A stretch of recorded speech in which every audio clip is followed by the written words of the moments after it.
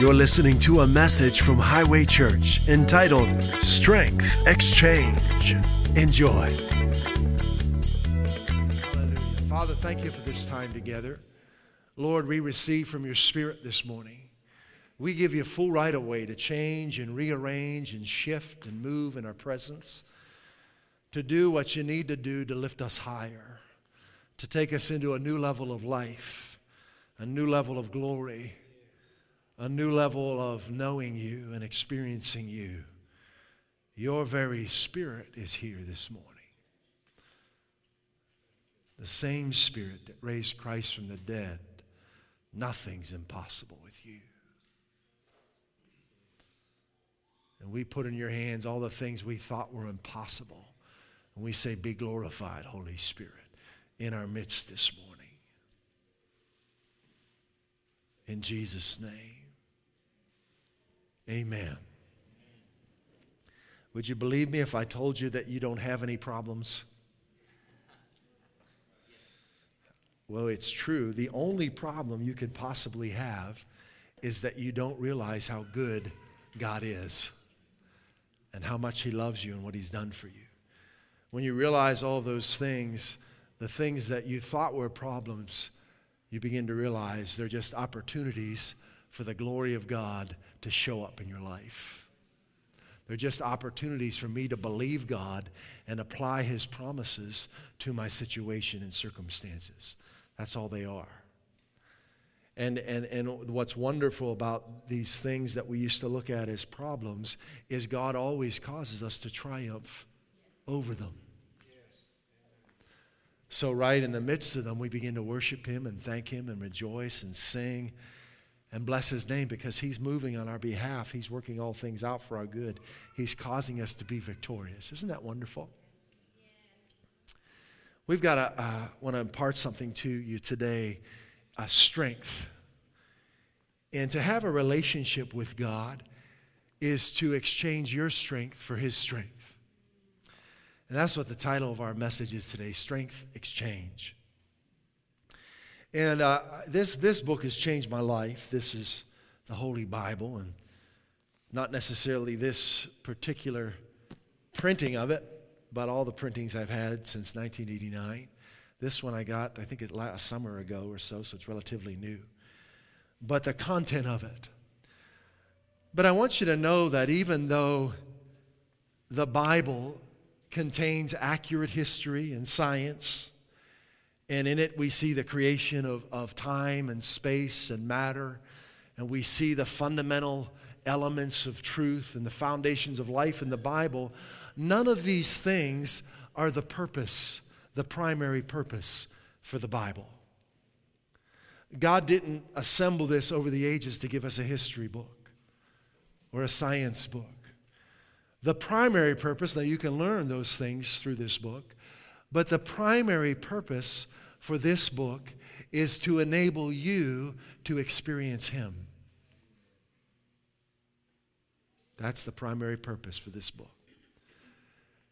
To reveal to you how good He is, how much He loves you, and what He accomplished for you through His Son. To reveal to you who you become when you put your faith in Christ. That's the purpose of this book. The primary purpose of God's Word is always relationship. Always relationship with you. He gives His Word in the hope that you'll believe it and come close to Him. It's important to remember that because this book has been mistaught over the years. It's God's longing, the longing of His heart, that you would believe in His love for you, that you would taste and experience it every day. That your faith in Him would open the door for His strength to fill your spirit, soul, and body every day. But you can't have a relationship with someone if you don't know what they're all about, right? If you don't know their intentions. And you may have seen over the year, maybe you got into a relationship, but you didn't know the intentions of the one you were in the relationship with and found out the hard way. That won't happen with God. There's nothing twisted about him. He's 100% love. It's his nature. He doesn't know how to betray you. He doesn't know how to gossip about you. He doesn't know how to spill the tea about you. He doesn't know how to lie about you. He doesn't know how to hurt you. He doesn't know how. He never has and he never will. He'll never do anything bad to you. But you've got to know that yourself. You've got to know that in your own heart. So far too often, the intentions of God have not been preached. What is God's primary intention for you? To love you. To love you into wholeness, spirit, soul, and body. That's what he's about, in case you're wondering. Now you know. Now you know when you're spending time with him what he's up to make you whole. To love you into wholeness. Not to pressure you, not to condemn you, to love you into freedom and wholeness. To see any bondages in your life crumble. To see any darkness in your life dispelled and vanish. To see you turn from darkness to light, from the power of Satan to his power, to God's power, and be made whole. But let's talk about this book for a little bit as we talk about exchanging our strength for his strength. Because far too often, this book has been taught as a legalistic manual that has produced legalism in countless, or a lot of churches, I should say, far too many, rather than a love letter from God. Same book, but very different teachings coming from it.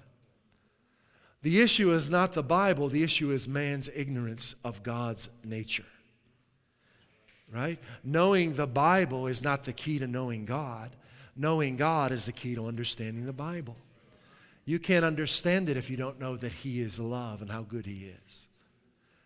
And it's amazing how many believers have been in church their whole life and don't know God. How many ministers have gone to seminary and have doctorates in theology and they don't know God. Isn't that amazing? Why? Because God is all about the heart, the core, the deepest intentions of a person's being. So this is an interesting book, and we divide it into two sections, right? We say the Old Testament and the New Testament. And that's fine, but really, if you look at it, let me ask you this question. What do you think of when I say the Old Testament? What comes to mind? The law, right? Absolutely. But what's interesting, so most believers, when you'll say the Old Testament, they think of the Ten Commandments, right? But there's a whole lot more to the Old Testament than the Ten Commandments. In fact, when we say the Old Testament, what we're really talking about is the Mosaic covenant, which didn't get put into effect until about 2,500 years after God made man. So in the Old Testament, if you go all the way back to the beginning, God made man, Adam and Eve, and he didn't give them 10 commandments. They had no tablets of stone. They had no Levitical priesthood. All that he gave them was his word. He gave them authority over the earth. He gave them the entire earth. All of creation was theirs. He only gave them one commandment, and it wasn't etched in stone. He just spoke it to their hearts. And he said, all this is for you. Enjoy, be fruitful, multiply. But there's one tree I want you to stay away from, because if you eat of it, you'll die. And it's the tree of the knowledge of good and evil. Just one tree. And that was the only thing that they were to not do. And this is long before Moses, thousands of years before Moses. Now, we know that Satan was in the earth, and his plan, he had no authority in the earth. Adam and Eve had authority in the earth. But Satan's plan was to try and steal that authority so that he could destroy the earth. And he knew the only way he could steal that authority from Adam was to deceive, try and twist their concept of God, to try and get them to think that God was not good, that God had an evil plan, that God was somehow trying to betray them. All that God asked of them was that they believed him. Isn't that amazing? That's the kind of relationship he's always desired with you and me. That we simply take him at his word. What's the big deal with the tree of the knowledge of good and evil? We're not made for it. We can't handle it. We weren't made to comprehend and figure everything out. You can't do it. Man thinks he can, but he can't.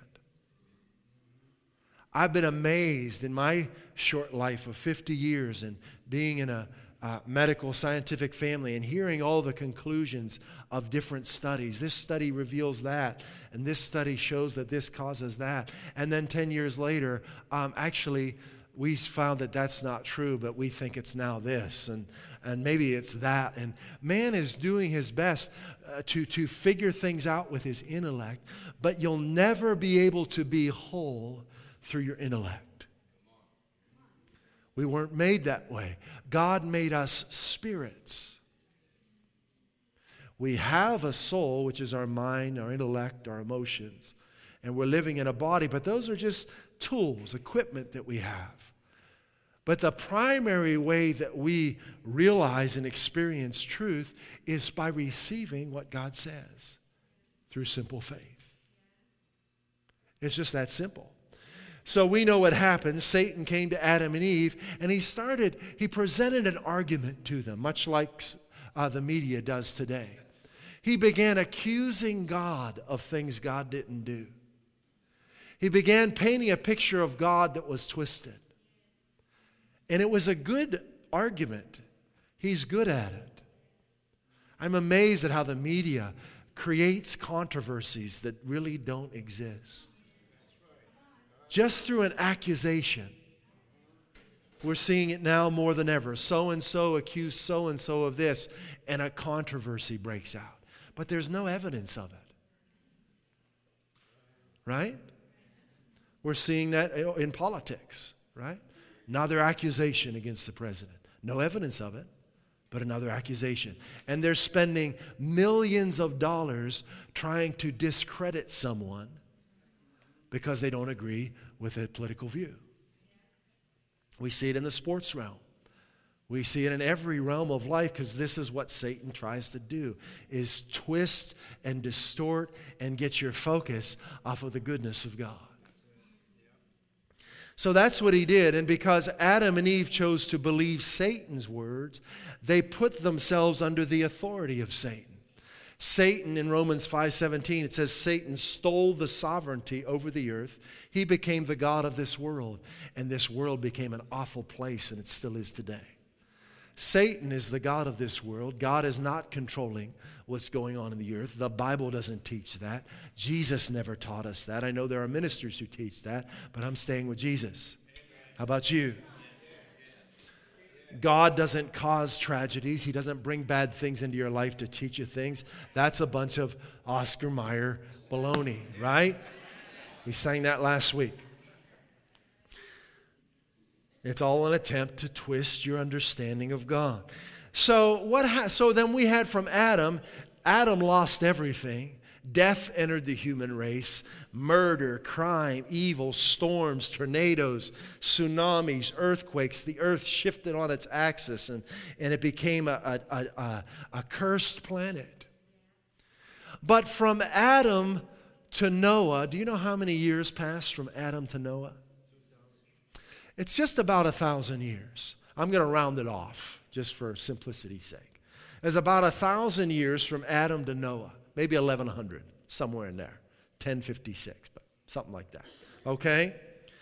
And what happened in Noah's day? Only about 1,100 years after Adam, God said that the intentions and thoughts of man, of every human being on earth, were only evil.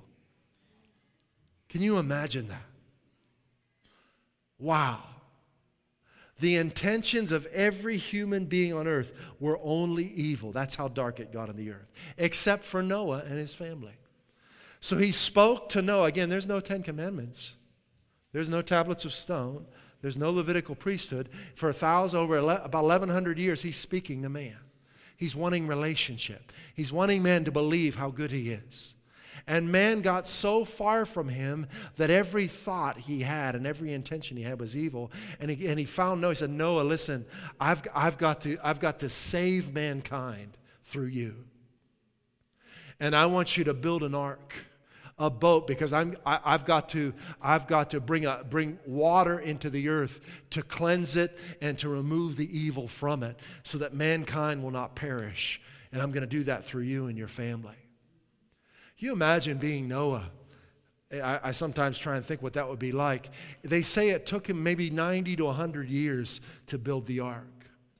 They have a life-size replica of that in Kentucky, right across the border of Cincinnati. And I haven't been there yet, but I've seen pictures of it, and it's on my list to go. But you imagine what people must have thought of this man. He's working, week after week, year after year on a boat because he's saying that God is going to flood the earth and this is going to provide salvation for the human race. Lulu, right? They must have just thought, stay away from this guy. He's lost it, right? He's lost it. But he was hearing from God. And God used him and that ark to save the human race. And then from Noah to Abram, how many years was that? Anybody know from Noah to Abram? It was about 900 years. Okay? Still, no 10 Commandments. No Mosaic covenant. Moses wasn't around yet. No Levitical priesthood. Now there's a man named Abram. Again, God's speaking to people, hoping someone will just believe him and take him at his word. So Abraham grows up in his family that worships pagan gods, moon worshipers and worshiping other things. And he speaks to Abram and he says, I want you to walk away from that and get to know me. Follow me.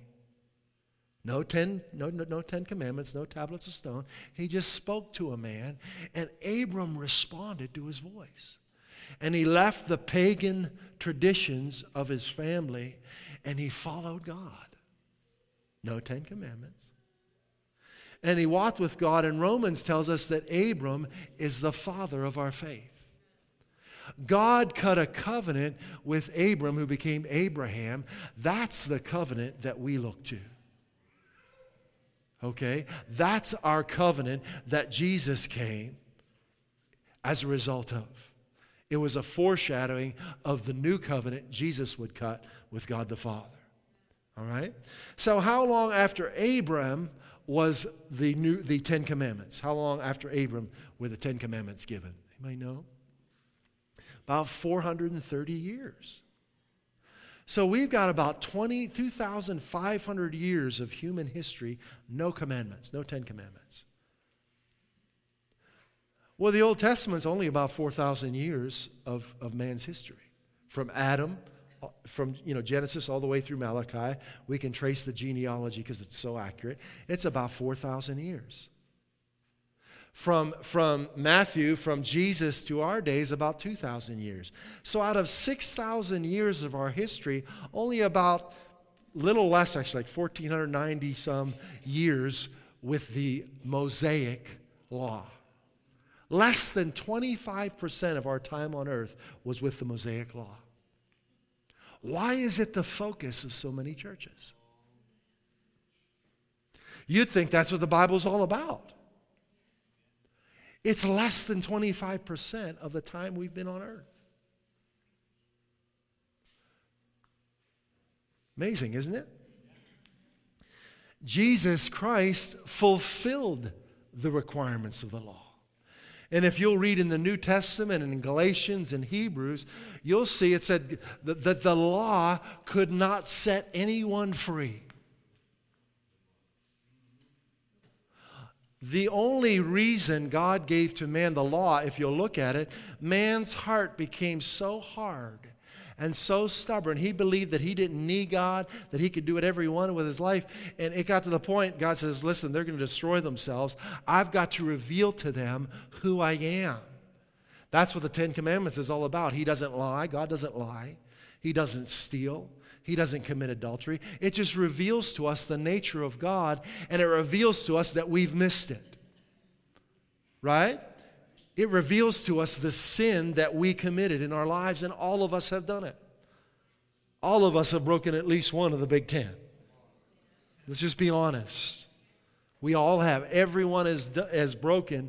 And what the law was perfect. And God declared that if you break one of these, you've broken all of them. No one could fulfill the law. No human being. That's why God sent His Son to earth as a man to fulfill it for us. Okay? So all the law could do was reveal our sin to us and our need for a Savior, but it couldn't change us. It couldn't save us. Okay? Very important to understand this. And that's why we promote this book and other books by Joseph Prince. We're doing this at our get-togethers, Destined to Reign. We did Grace Revolution last session. Because the real gospel has been hidden behind walls of legalism. Paul calls it the gospel of grace. And that's exactly what it is. That Jesus came on your behalf and He paid full price for your sins. He fulfilled the requirements of the law. He took the punishment for your sins. And that through simple faith in Jesus, not your works, not your efforts, you receive God's righteousness and become a new person. That's the gospel. And that's what's been hidden. The only way you can experience freedom, the only way that you can experience wholeness is by receiving God's grace. The salvation He has provided is not accessible through your efforts, by you doing more good deeds. It's not. The only way you can receive it is by faith in His grace. We're saved by grace through faith. We believe in what Christ did for us. Is this making sense? We doing okay? You know, there are many ministers who would be very tense right now because they're so caught up in legalism. They don't know how to live in grace, how to impart grace to others. They say, yeah, we're saved by grace, but what they really teach is when you come to know Christ, you better get your act together. And they make it harder than it was before you knew Christ. Say, man, no, thank you. I'll just go back to the way I was. I felt better. You're laying these loads on me that I can't carry. And that's what Jesus said to the experts in the Scriptures. He's saying you're putting loads on people's backs that they can't carry. You can't carry yourself. You travel the world to make proselytes, converts, and they become twice as much a son of hell as you. This is a big deal. Legalism is a big deal. It ruins people's lives. It's caused people to run away from church. They don't want anything to do with it. Why? Because of legalism. Their experience with the church or churches has been legalistic. I don't blame them for running. I did too. Thank God, God opened my eyes to know the real Jesus. So God wants you to experience this real Jesus. In John 1:17, it says, how does it say it? The law was given by Moses. But grace and truth came by Jesus Christ. Right? Came, a person comes. Jesus is the grace and truth of God. Moses just handed people stone tablets. Didn't change anybody's life. The person of grace and truth came into the earth. That's who we want you to know at Highway Church. Okay? Let's go to John chapter 17. You're still awake, right? Hallelujah. Thank you, Lord. God wants you to experience His grace. The real truth about His love for you. God wants you to stop trying to live life with your own strength and your own wisdom. He wants to be your strength and your wisdom. John chapter 17. One of my favorite verses in the whole Bible is found in verse 3. Jesus defines eternal life for us. And He says, now this is eternal life, working hard to try and get to heaven someday. That's what legalism teaches. It's not what Jesus taught. How does Jesus define eternal life? Knowing God. He's talking to His Father when He said this, in the presence of His disciples. He said, this is eternal life, that they, these human beings, might know you.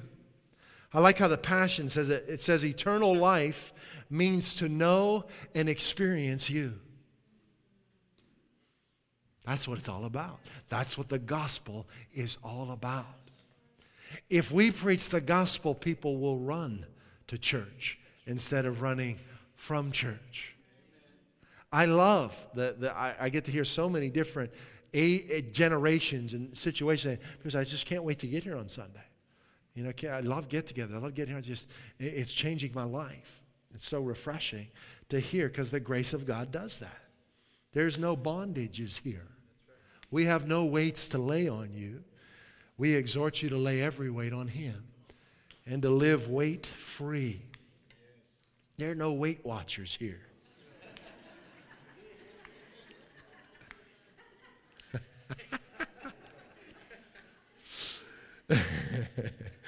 The Weiss New Testament says, and this is the eternal life, namely that they might be having an experiential knowledge of you. I love that. The only genuine God. I like genuine leather. It's amazing stuff. It looks better the longer you have it, you know. But have you ever had fake leather and thought it was genuine, and the top starts peeling away? You're like, that's what religion's like. It's like you come in, you want to try and get some relief from your sins and the stuff of the world, and you come in and you put your hope in. You think, okay, it's gonna, and then all of a sudden it's like the cover peels away, and man, now I got these burdens of trying to earn my salvation and fix myself and fix my sins, and now I got to do this and I can't do that, and I've got to do that and I can't do this, and man, and that's just not who Jesus is. He's the one who sets you free from all that. I like this word experience, so I looked it up on my little handy-dandy dictionary app. Let me read to you what experience is. This is eternal life, that they might experience you. Experience is knowledge acquired by practical contact with. This is eternal life, that they might go through each day and get to know you by practical contact with you.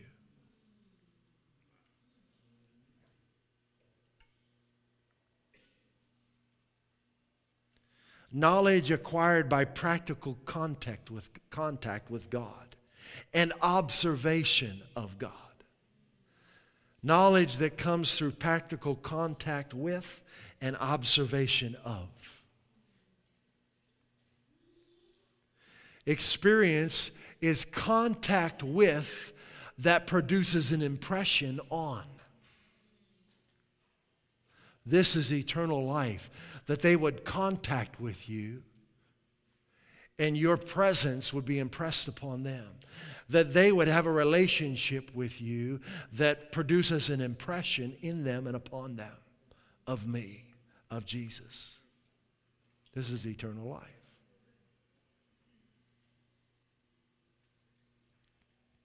This word experience, it comes from the Latin root word, which is also used in experiment and expert. And the Latin word means to try. But I want you to, more specifically in this context, it means to make severe demands on. What does that mean? When we moved out into the country about 10 years ago, and I share with you I didn't have a lot of weeds to whack, and I got this little electric weed whacker from Home Depot. And then we moved out to the country, and I had a forest to take care of. So I got out my little electric weed whacker, and it died on me. After about a week, couldn't handle it. I put a demand on that thing it couldn't handle. So I did some research and went to some specialty dealers, and I got a tool that I knew could handle the demands I would put on it. This is eternal life, that you would experience the one who can supply your demands, the one who can handle the demands of your life. To make severe demands on. Look at John 15. Since we're in John, let's go back a couple chapters. John 15, verse 7. Have you ever made a severe demand on God? I'm not talking about being cocky or arrogant. I'm talking about totally relying on Him for the results in your life. That's what I'm talking about. Jesus said this, and I love how it's put, and we're going to look at a couple translations. He said, if you abide in me, what's that mean? If you live, right? If you remain, if you stay. An abode is a home, right? If you make me your home, and my words make their home in you or abide in you, you will ask what you desire. Isn't that contrary to religion? I mean, don't you dare ask God for something. I mean, maybe every once in a while, if you can light enough candles and do enough deeds, you can maybe ask God for something. That's not what Jesus said. He said, if you abide in me, my words in you will ask what you desire. You see, when God's words go inside of you, it has effects it affects your confidence, and you begin to ask for things that you desire. That's the heart of God. He wants to satisfy your desires. He wants to fulfill your desires with good things. Isn't that radically different from what we've been told from legalistic places? If you abide in me and my words abide in you, you won't become insecure, you'll become confident. You'll ask what you desire, and it shall be done for you. One rendering of this says this, you shall demand your rights, and they will leap into being for you. Who are you demanding your rights from? Not God. See, this word that's translated ask, boy, if you do a study on this little word, it really speaks of authority and confidence in Christ. That if you abide in me and my words abide in you, you won't put up with the devil's junk. You will demand your rights, and they will leap into being for you. When he comes against you, you'll declaring who you are, and you'll stand and say, I'm not having that in my life. I'm not having that in my life. I'm not having sickness in my life. I'm not having depression in my life. The joy of the Lord is my strength. He bore my sicknesses. He carried my diseases. I am the healed of God. That's what this is talking about. Look at verse 8. It makes perfect sense. By this my Father's glorified. Because you get to experience the wholeness He brings. By this is my Father glorified, that you blossom. that you bear much fruit, and so prove to be my disciples. So being a disciple is not about poverty and you making sacrifices. It's about you showing who God is in the earth. It's about your desires being fulfilled and all that God purchased for you showing up in your life.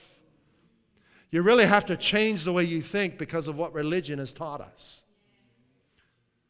It's not the gospel. This is the gospel. The Weiss New Testament says it this way. If you maintain, I like this, a living communion with me, and my words are at home in you. It takes time to build a home, doesn't it? It takes time. You don't get to know God in a day. And when in my walk with the Lord over the decades that I've known Him, I would look for churches that teach the gospel like you have here. And when I would found them, no matter what part of the country or world I was in, boom, I was there. Why? It takes time to build a home. I'm not going to go to church for a few weeks and leave. Now, if the church isn't giving me fresh, hot Jesus, isn't giving me the real gospel, see you later. Bye. Sorry, I've got a life, I've got a destiny to fulfill, and I don't need man's reasonings because it's not going to get me there. So anywhere I am in the world or the country, I will scour that region within 100 miles, more if I have to look to see if there's a church that I can physically attend and receive this gospel. Kenneth E. Hagin said he would drive up to 500 miles if he had to get to a church. Why so intent? Because it's that important. I don't care how far I have to drive. I've got a home to build. I've got a destiny to fulfill, and it takes time. So what I look for in a church is, first and foremost, the message that is preached. It might be really good music and well organized and a nice building. That's all fine, but I need the reality of what Christ has done for me. I need the freedom and liberty and grace and truth of Christ. I need to be built up on that every time I come. And there are times I'd go and one Sunday they'd talk about grace and the next Sunday it was works. It's like, can we go back to what we talked about last Sunday, right? So it takes time to build a home. It comes to this staying with Him, this living communion, and my words are at home in you. Look how Jesus, I command you to what? To ask. That's how much He wants to bless you. He says, I command you to ask at once something for yourself, whatever your heart desires. Are you seeing the heart of God towards you? There's nothing stingy about Him. He's not holding anything back from you. He said, I command you to ask at once something your heart desires. Whatever your heart desires, and it will become yours. And in this, my Father is glorified. You asking what your heart desires and getting it, God is glorified by that. Man, oh man, I'd have been kicked out of the church I grew up in for saying this. I would have. They said, that's ridiculous. But yet this is what Jesus taught. How did they get so far from the truth? Religious reasonings. The wisdom of man, the tree of the knowledge of good and evil. Man trying to figure it out instead of just taking Jesus at His word. I guarantee you there will be times in your life that God will speak to you and it does not seem possible.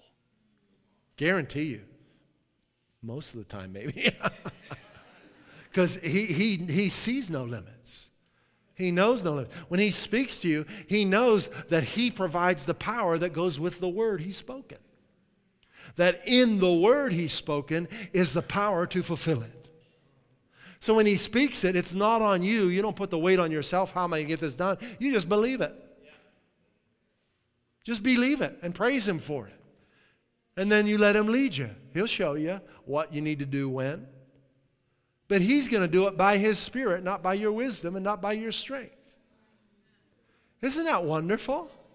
So our role is to walk with Him, to simply let Him speak to us and believe what He says. No matter how impossible it seems, no matter what my circumstances and the world around is saying to me, I'm going to go with what He said to me. It's so good.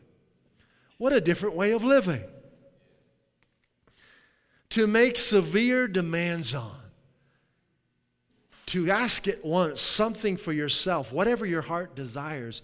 By this is my Father glorified. That word experience also means to extract from. God wants you to extract life from Him. He has a limitless supply. He wants you to experience the same resurrection power that His Son experienced when He was in hell and was made alive. You are never meant to live life in your own strength. And man that's man's focus.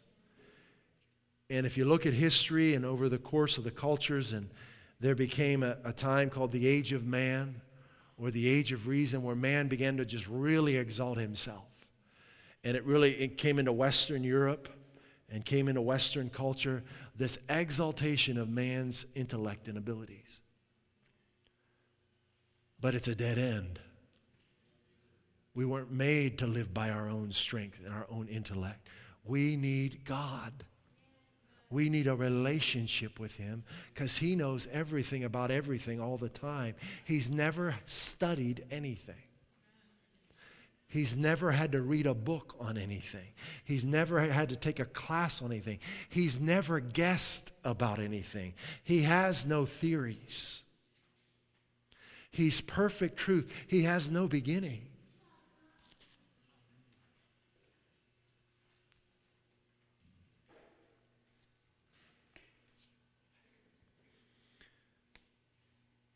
We said in the beginning, to have a relationship with God is to exchange your strength for His.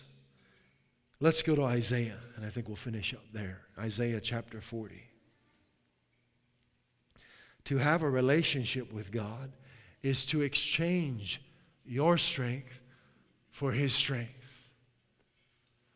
To have a relationship with God is to exchange your provision with His provision, your wisdom with His wisdom, your righteousness with His righteousness. Isaiah chapter 40, we'll start in verse 28. Do you not know? Have you not heard? The everlasting God, the Lord, the creator of the ends of the earth, does not become weary or tired. That's not even possible. Yes, it is. He's never once been a little bit tired.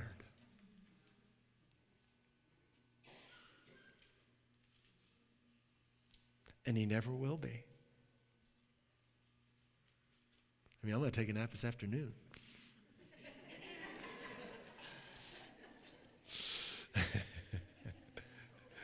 Probably. God's never taken a nap.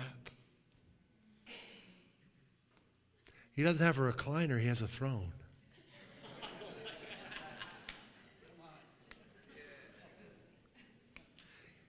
And His Son is seated at His right hand. And guess what? When you put your faith in Christ, you're seated there with Him. Why is He sitting down? You know, in the Mosaic covenant, about 2,500 years after God created man, when the Levitical priesthood went into the holy place and the most holy place, there was nothing to sit on. No seats for the priests. Why? Because they had to continually work. Jesus, after He ascended from heaven and presented His blood in the heavenly tabernacle, sat down. Why? Because the work was finished.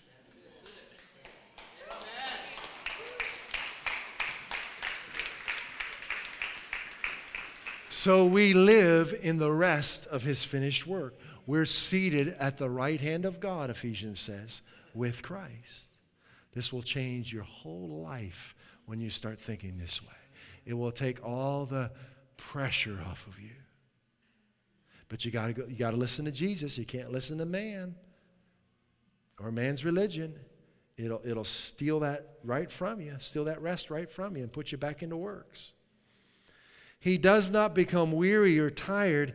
His understanding is inscrutable, the New American Standard says. That's a fun word.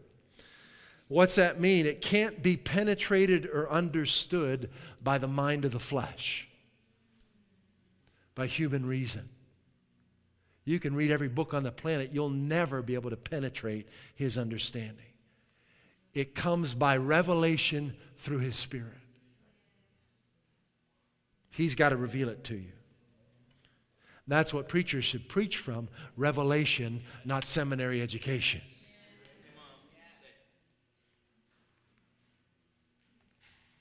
But you can't have that unless you're in a living communion with the one who made you. That's where revelation comes from, right? From practical contact with him. When I'm figuring out how to do a project at Monday at 10:30 a.m. that I've got to get done for work. When this little fitting won't go on a pipe, or this part fell down in a crack somewhere, or something on my computer's not working, or I don't have an answer, I listen on the inside of the Holy Spirit. I have some practical contact with God in my practical life and let him show me what to do.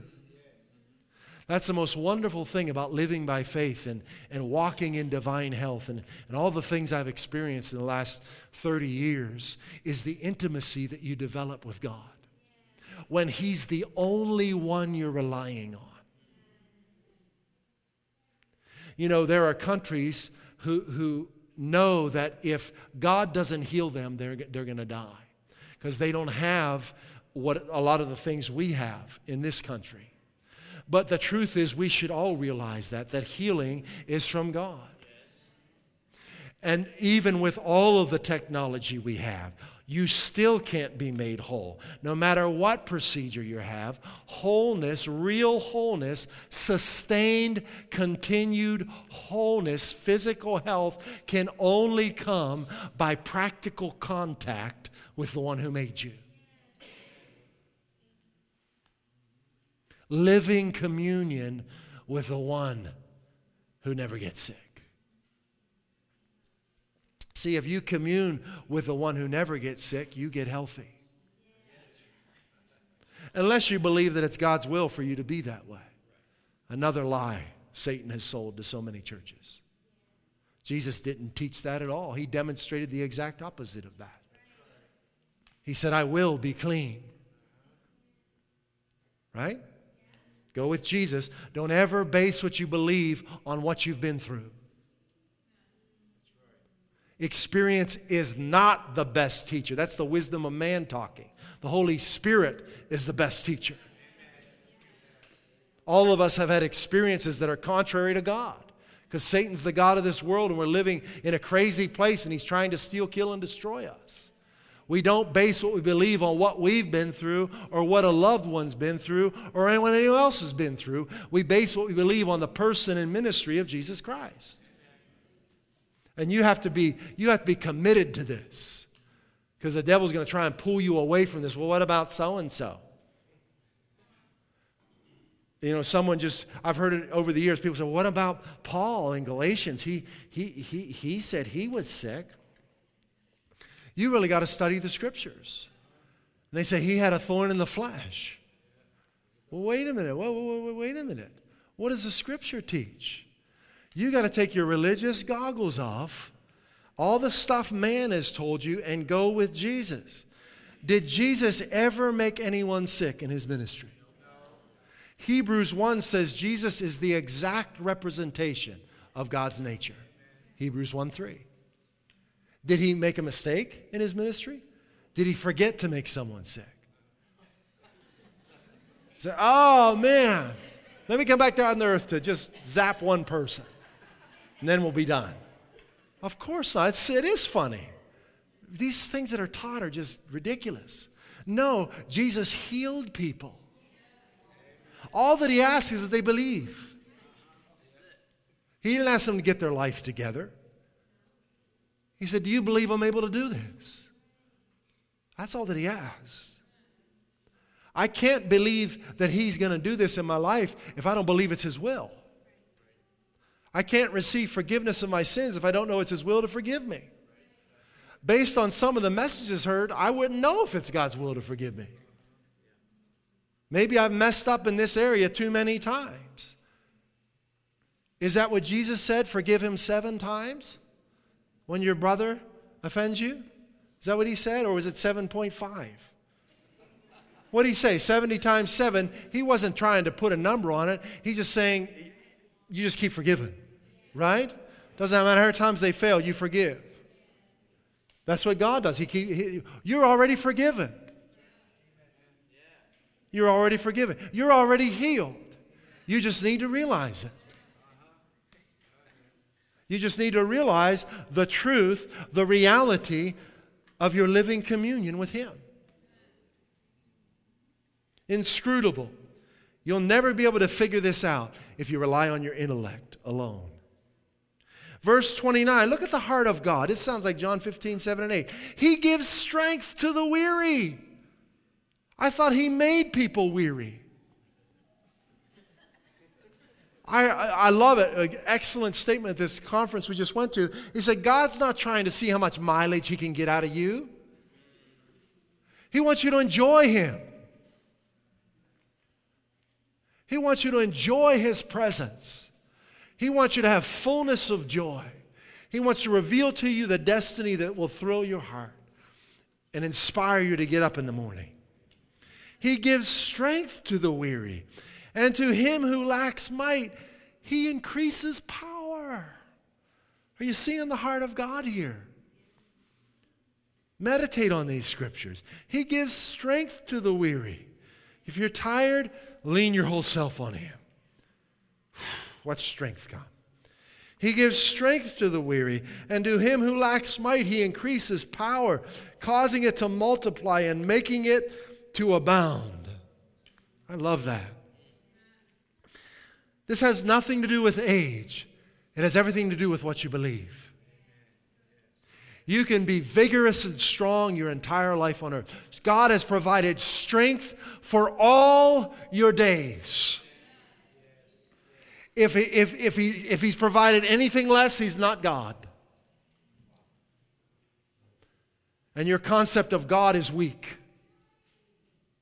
He's provided total strength in your whole person for the rest of your life.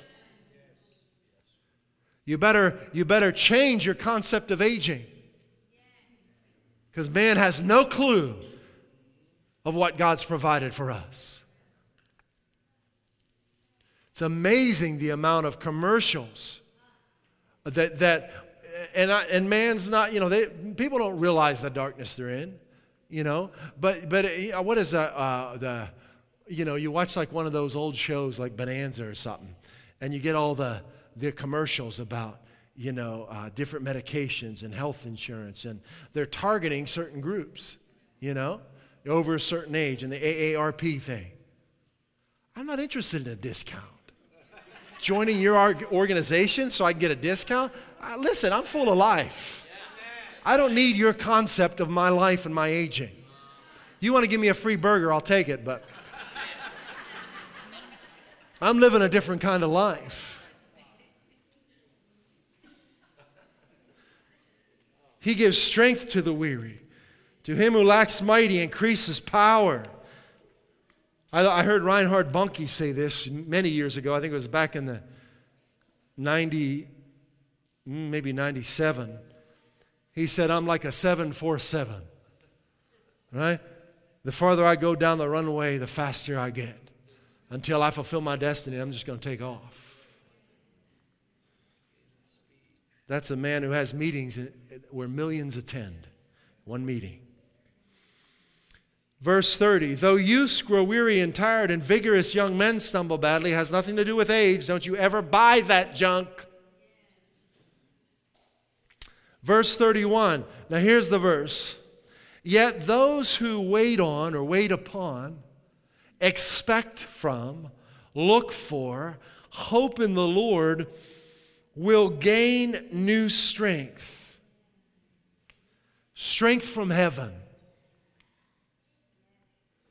They will mount up close to God with wings like eagles. I love that. I haven't seen a lot of it when I see an eagle in flight. Man, they just look like they're on top of the world, you know? That's where God wants you to be. Soaring over the issues that are getting others down. And you're flying right over top of them. They will mount up close to God with wings like eagles. They will run and not get tired. Uh-oh. Transfer. God's strength becoming your strength. They will run. He's not talking about himself. He's talking about you in living communion with him. They will run and not get tired. They will walk and not become weary. I guarantee you, I know that every time without fail, when I'm getting weary or tired in my life, it's because I'm relying on my own strength and intellect. And when I begin resting in him, there's this inner buoyancy. I feel like a new person. That's why Satan tries to pull you back into the flesh realm. Well, now, how can that really happen? Come on, you're such and such an age. This is normal. You know so-and-so, they have this, and you can, that's just the way it goes. And all of a sudden, you're back in this natural flesh realm. And God's saying, he who has living communion with me will never get tired. I give strength to the weary. I cause power to multiply in their bones. God's causing power to multiply in your bones today. Multiplication of heaven's power in my bones and my organs. Hallelujah. My body's getting better with each day. With every birthday, our bodies get stronger. Boy, people will laugh at you and call you crazy for that. That's what the Bible promises. Even in the old Mosaic covenant, we see it. Caleb comes to Moses, the only one, 2 families out of millions who believed God. Joshua and Caleb. They go into the promised land, and Caleb and Joshua say, it is as God says, let's go take it. The whole nation says, no way, we can't do it. We'd rather wander around in the desert and struggle than go into a land flowing with milk and honey, than believe God. Caleb had to wait 40 plus years for everyone to die off, but he chose to believe God that whole time. When you choose to believe God, your body gets stronger. His body, he said to Moses at 85, I'm as strong now as I was at 40. I have that same strength for going in, for coming out, and for going to war. Give me what belongs to me. He put a demand on his rights. And he took what belonged to him at 85, full of strength, agile and strong. Is that in the Bible? Am I making that up? I hope you know it. That's old covenant. We have a better covenant with better promises, and every promise God has made, no matter how many, is now yes and amen to us because of Jesus Christ. All right, let's finish this thing. Hallelujah. I like the Message. Verse 31 says, those who wait upon God get fresh strength. I like that. Now, this little word here, and you read different translations, some will say wait upon, wait on, hope in, expect from, look to. But this Hebrew word here, man, you study this word out, and sometimes you really got to dig to study a word. You got to look at multiple sources. But this word, they will gain new strength, it speaks of an exchange. That they will exchange their strength. It's a very powerful word. They will exchange their strength. And then this word, wait upon. Man, I love this word because we think it's like waiting for a bus. No. That's not at all what's being communicated here. It's not just saying, okay, when's God going to do it? When's God going to do it? That's not what it's talking about at all. Let me see if I can capture this. This word in the Hebrew, I don't know how to say it, kavah, Q-A-W-A. It means to bind together, even by twisting like a rope. You ever see someone make a rope and they put several strands together and twist them? And one of those strands you might be able to break, but you put them all together. That's what this word is talking. He who's bound together with God. In other words, he who has made God's purpose his own. Who's bound together. Now, I'm attentive to. It's more like someone waiting on someone important to them. Like I'm attentive to someone important who comes into my home. That's what this wait. In other words, I'm taking on his purpose. I'm attentive to his wishes and desires because now he's become the most important person to me. That's what this verse is saying. He who binds himself together, him who takes God's purpose as his own. It means to gather together with. So he who has taken God's purpose as his own and is walking and collecting and gathering together with God. Let's read this verse with those definitions put in there. Verse 31. Yet those who are bound together with the Lord in his purpose, walking together with him, will exchange their strength for his. Does that help? Those who are bound together with the Lord. In other words, you've made a conscious decision that your life is not about you and what you want to do and about what so-and-so expects from you, but you've decided to give your life to his purpose. You acknowledge him as your creator and your God, the only genuine God, and you give your time and your energy and your resources to knowing him. This is not shallow, it's deep. It's all of you. To those who are bound together with the Lord and his purpose, walking together with him, will exchange their strength for his. They'll mount up close to God with wings like eagles. They'll run and not get tired. They'll walk and not get weary. Hallelujah. Let's pray. God, you're so good. Lord, you give strength to the weary. You command us to ask what we desire. That's how much you love us. That's how passionate you are about our wholeness, about us being joyful, about us being fulfilled. You multiply power unto those who trust in you. Father, we turn the focus of our lives to you, and we choose to make your purpose our own. To walk together with you. To live in communion with you. We exchange our strength for your strength. Our wisdom for your wisdom. Our provision for your provision. And we mount up with wings close to you.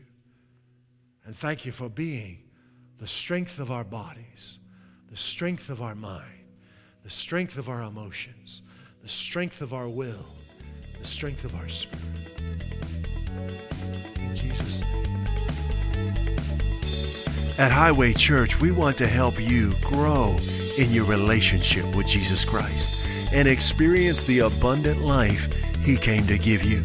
If you'd like to learn more about God's amazing love for you, please visit us at highwaychurch.us. You can email us at info@highwaychurch.us or message us via our Facebook page. Put your trust in Jesus today and taste and see how good He is.